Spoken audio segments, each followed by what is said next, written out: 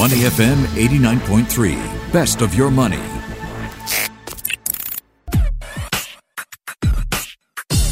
Money and Me on Your Money, only on Money FM 89.3.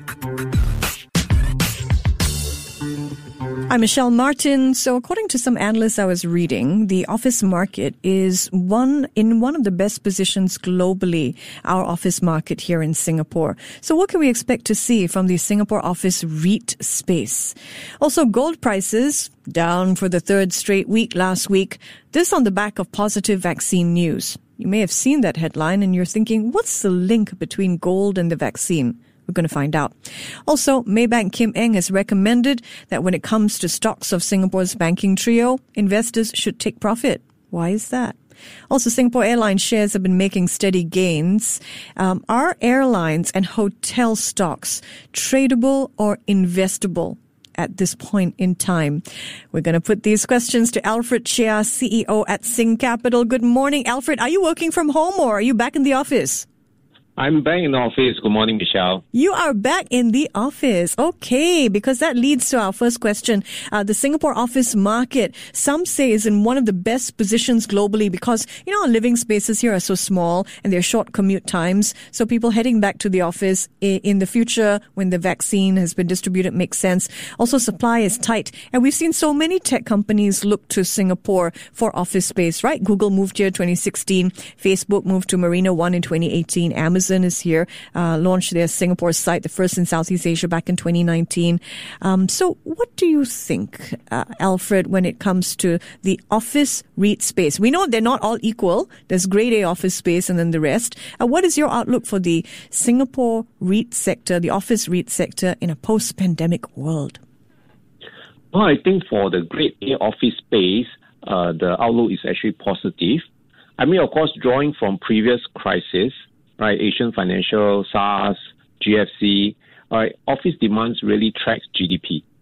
So over here, the grade A office space will always still be in very good demand, right? Adding on that what you mentioned, for example, Alibaba actually is taking over AXA Tower, so they're going to do a redevelopment of that. And then you also have a short tower that actually going through developments. So I mean, these are also signs that office building owners are also seeing how else they can actually redevelop and reinvent the space. So in terms of good buys, what would you be looking for? What are some things our listeners can be looking out for? I mean, of course, right? It's just that the outlook is positive, but whether is it the right time to get in? This is where the investors will have to sift it through.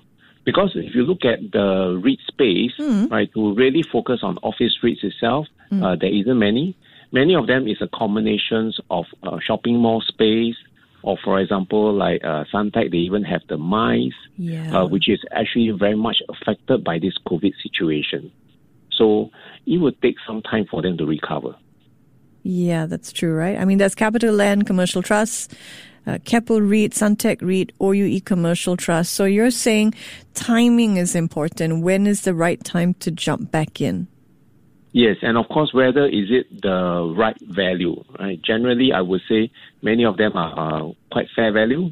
I mean, of course, the if you track the IH S-REIT index, which is regarded as Singapore S-REIT benchmark, I mean, from the peak in February this year, right? It went down as much as about 38%, but now overall year to date is down about 13%.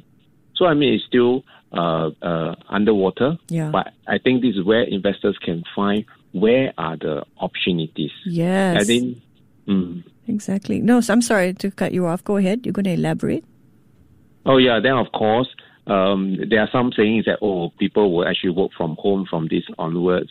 But I think, we still need the networking. And of course, when you say working, it's a lot about teamwork. So I think work from home, that will change some of the way that we do work, or we do business. For example, maybe in the next time in the office, right, instead of the very essential boardroom, we need to have a Zoom room. Yes. Where we have green background, right? So that you can do as a studio, you can do your teleconference, do your presentation, online streaming, things like that. But you still need that space. That's a great idea. So the office may have to be reconfigured. You may have to have studios in your office with the branding and all that as a backdrop, so you don't have to worry about, trying to make your house look like it. It's spruced up and everything. But you think offices are not going to go away in a post-pandemic world? No, definitely not. Right. In fact, it will be reinvented. And already there are businesses that are factoring all these changes, right, doing all the reconfigurations. So definitely there will be a very interesting space to look at. But I think the other one that people are looking at is, beside the Grade A office, is the strata title office. I mean, there are many property investors, right, that are actually looking in investing directly into the office space themselves.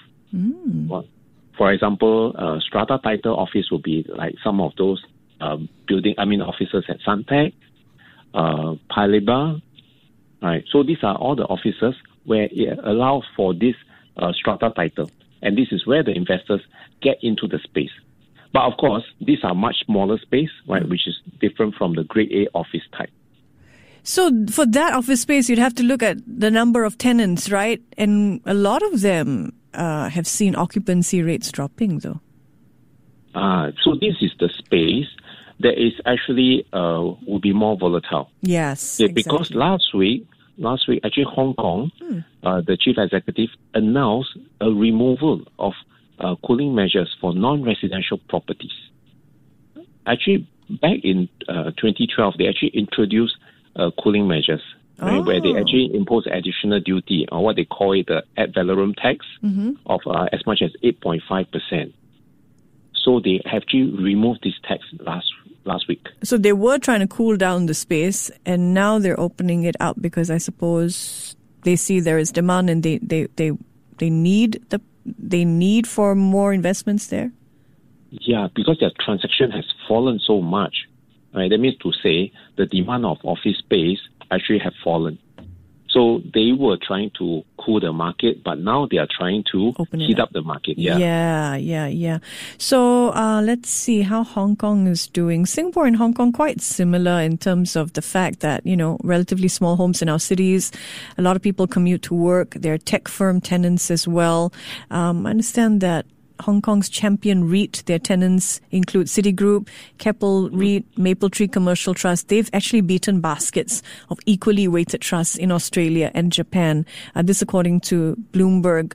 So in Singapore, if you look at vacancy rates, they're up. I mean, they've risen to 4.9% in the third quarter in terms of tenancy. So the S-REIT space, as you say, is volatile, but there are opportunities here. Hong Kong's Grade A office spaces up 9%.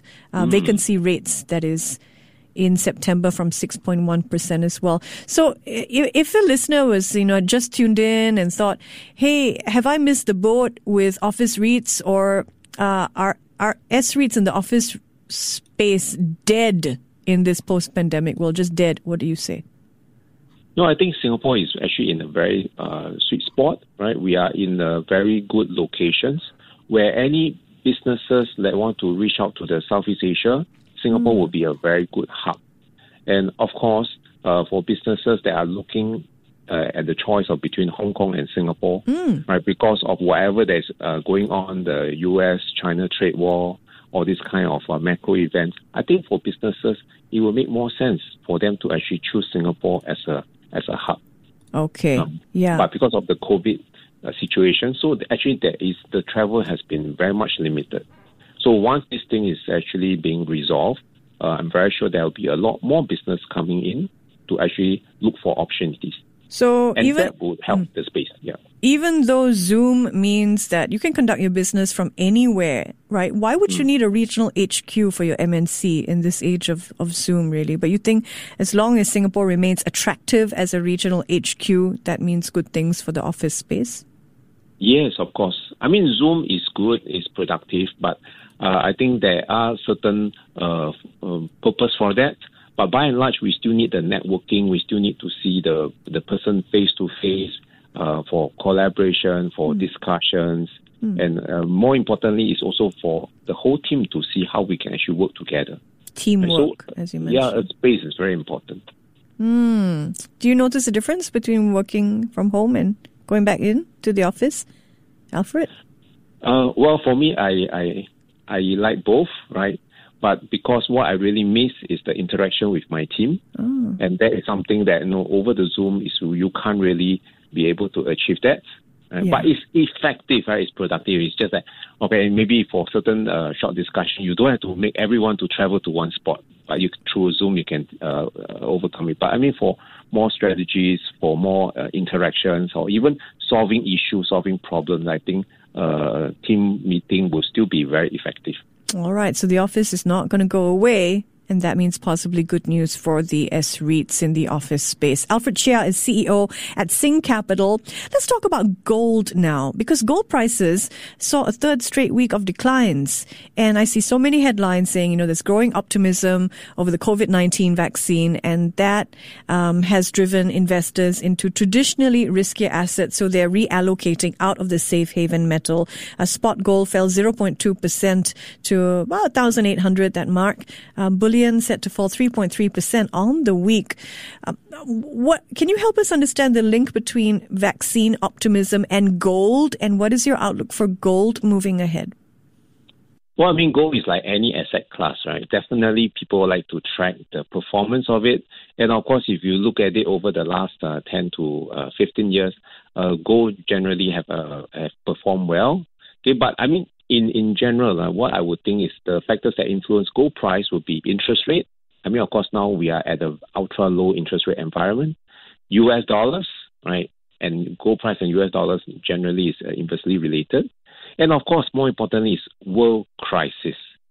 And actually, I like to quote, there was this interview of Janet Yellen back in 2013. Right? She was actually sitting in front of this Senate committee. So one of the members was asking her, right? She was asked whether the rise and fall in the price of gold can act as an economic indicator. Her reply, right? I quote her, "I don't think anybody has a very good model of what makes gold price go up or down," she said. "But certainly it is an asset that people want to hold when they are very fearful about potential financial market catastrophe or economic troubles and tail risks." So, and when there is financial market turbulence, often we see gold price rise as we see people flee into it. So this is the actual words of Janet Yellen. And the gold market rallied on her works. She might not understand gold, but gold liked Yellen's words. Gold was up after that in 2013. Yeah, so I mean, even for the Federal Reserve president, she's not able to actually really predict how the gold price will move. But by and large, right, generally, when people see that a certain crisis, certain panics, they will try to hold on to this gold assets. Right. And are you seeing people moving their money out of these safe haven assets to cyclicals, or are they still looking at tech? What do you think? I mean, for gold, actually, it is an asset that doesn't pay any interest. And if you are holding on to physical gold, you even have to pay money to store the place. I mean, if not because of back in 2004, there's a launch of all this gold ETF, then it has become a more liquid kind of financial assets. Yeah. Right? If not, it's really very difficult to invest in gold, right, in a significant way. And so for investment purpose, we always recommend using gold as a hedging purpose. Right? It should be about 10% of an investment portfolio.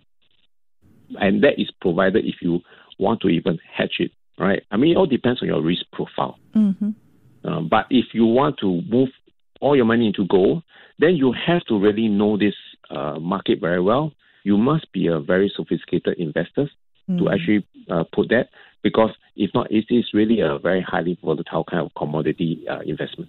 So at this point in time, do people need less of a hedge in gold as you see it because of all these, positive vaccine news coming out? Because of the vaccine news coming out, so the risks have reduced tremendously. But the low interest rate and the US dollars actually provided support of the gold price. And gold investment is really talking about the real yield you must be able to cover the inflation. So, but because of the risk factor that is now very much reduced with the introduction of vaccine, so a lot of investors may want to actually take profit out from the gold. But again, gold is not something that we recommend for any investor, especially for retirement funds.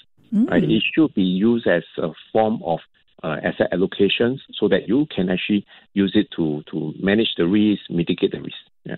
All right. Wise words. Alfred Chia, CEO at Sing Capital, helping us out in Money and Me today. So let's look at some stocks that have been rising. Singapore Airlines share price has been making steady gains on heavy volumes. Wednesday, I saw it jump 8.2%. That was about $4.77. And then SIA was the most actively traded counter on the Singapore Bourse last Wednesday. So when it comes to airline and hotel stocks, do you think that because of the very strange situation that we're in, lockdown and then positive vaccine news, are these stocks tradable or investable? I still go back to the fundamental business. Especially for our national airline, we do not have domestic airways, right? We only have international airline. So the vaccine is very important. So having the vaccine, for example, right, recent bubble travel arrangement with Hong Kong, and then it has to be postponed, right, to the disappointment to many people, right? Because if you have to travel to one place and then quarantine for 14 days, definitely the interest will drop tremendously. And at the same time, you have to swab your nose for a few times just to be able to travel, right? So therefore, without the effective distribution of vaccine, therefore the airline business will not be able to take off until that is resolved. So it's very different from in the Western countries where they have domestic, the airline to actually move on. So any news about vaccines, especially now, it seems like next week, the Western countries will be getting their vaccine very soon. So that will actually push the whole airlines actually business. But as for Singapore's space, I think we still need to know the clarity about when we can receive the vaccine and how many of the neighboring countries or the country that we are going to fly to have an effective distribution of vaccine. So should you be buying into airline stocks? Do you think, is it the same sort of, almost the same story as office space, that these industries are not going to go away? They may be facing steep declines now, but we're also seeing such a high rate of bankruptcy with some of these airlines, right? Of course, talking about the good world, there are different type of airlines with different kind of capital requirements. Of course, over here, we have the support of the government, which I think is very important. We definitely need a good company like SIA to be able to get through this crisis. But the whole thing is all about whether you can travel. Right? It's very different from office, because office, people are still paying rent. Right? The very most is that this company go bust, and then of course they would have to cancel the contract. Of course they will have legal repercussion. But by and large, people are still paying rental, right? For those who are still holding on. But for airline, if let's say you cannot fly, that means there is no revenue. So for investors, if you want to take that position, then you would have to ask, how much time are you willing to wait? Yes. Right? And then during this period of time, is there any other better investment choices? Right. Yeah, great questions there. Love those. SIA shares, let's see how they're doing this morning. $4.49, down 0.44%. All right, let's turn our attention now to the banking space here in Singapore. Maybank Kim Eng has recommended investors take profit on stocks of Singapore's banking trio, saying that their recent run-up was too fast, too furious, and maybe unsustainable. So Maybank Kim Eng downgraded all three of the banking trio to sell. That's 2 notches down from its previous buy rating on DBS. It kept its target prices unchanged, they offering a 2 to 8% downside. What is your outlook? First of all, do you agree with this idea that the banking trio, their run-up may have been maybe unsustainable? Okay, first, our banks, these 3 banks are very, very well-funded. The capital adequacy is actually more than what actually MAS has set the limit for them. So they are in very good shape. Okay, so of course for the banking business, what people are concerned with is the interest rate, right? So the interest rate now is low. So that would actually cause the margin squeeze. For example, mortgage rate now, okay, for mortgage rate. So previously, if you take on the home loans, we are talking about 2-3 years ago, they have this package where they use SIBOR plus premium. Okay, SIBOR plus premium. So SIBOR at that time was more than 1%. Yep. The premium that the bank charged probably about 0.2, 0.3%. So when your SIBOR is above 1% plus the premium, so your home loans interest rate will be 1%. But this year, right, because of the COVID, all of a sudden SIBOR dropped to 0.4%. And if let's say you are still enjoying a premium rate that the bank actually charge you, 0.4 plus 0.2, which is the premium, actually your home loan interest rate is below 1%. So this is an illustration about potential margin squeeze on the banks. But of course, now we cannot find this kind of home package anymore. Even though the SIBOR is low, the banks have actually adjusted in terms of the premium that they charge to homeowners. So this is one point. The other one is, of course, the NPL, the non-performing loan. Okay. Actually, this is something that I think the market is still looking out for. I think this is also where MAS are also monitoring, because we have a lot of support this year. So there's a lot of moratorium. But after next year, right, when a lot of the moratoriums has already ended, so a lot of all these companies, especially those zombie companies, then they will show the true color. Can they continue to service the loan? I think this is what the market will be watching out for. But if, let's say, because based on the last quarter result, the result actually is not as bad as what people have expected. So the thing is that maybe because of the government support, we may be not so badly affected after all. So all this will provide the boost for the banking. And the other one that actually really helped the banking business is the wealth management business. Because this year, the investment market, right, has been doing very well. In the sense is that a lot of the retail investors are the one that is actually taking very keen actions, right, in growing their wealth, understanding that whatever come down will go up. But of course, it's still very important to be really looking out for the risk. And not blindly follow the market. Okay, so a lot of bright spots for the banks, but don't forget a potential cloud could be those digital banks, because MAS just said a couple of days back, still on track to award digital bank licenses by the end of December. So you don't see these as significant threats? Not in the short term. Because digital banks, I think more importantly, people still need to have the trust. I think it all depends ultimately who's the shareholders. I think by and large, whether is it local or foreigners, we will still probably have more confidence in our local banks. So digital bank would need some time, and more importantly, digital bank will need to be able to prove that they have a very good technology, because actually a lot of things we can perform that with the existing banks. So I'm actually also looking forward to what kind of offering that digital banks can offer. Absolutely. Well, great food for thought. As always, terrific speaking with you, Alfred. Thank you for joining us. Thank you very much, Michelle. He's Alfred Chia, CEO at Sing Capital, my guest today in Money and Me. Before acting on the information on Money FM, please consider if it's suitable for your own investment objectives, financial situation, and risk tolerance. To listen to more great interviews, download our podcasts at moneyfm893.sg or download the SPH radio app available on Google Play or the App Store.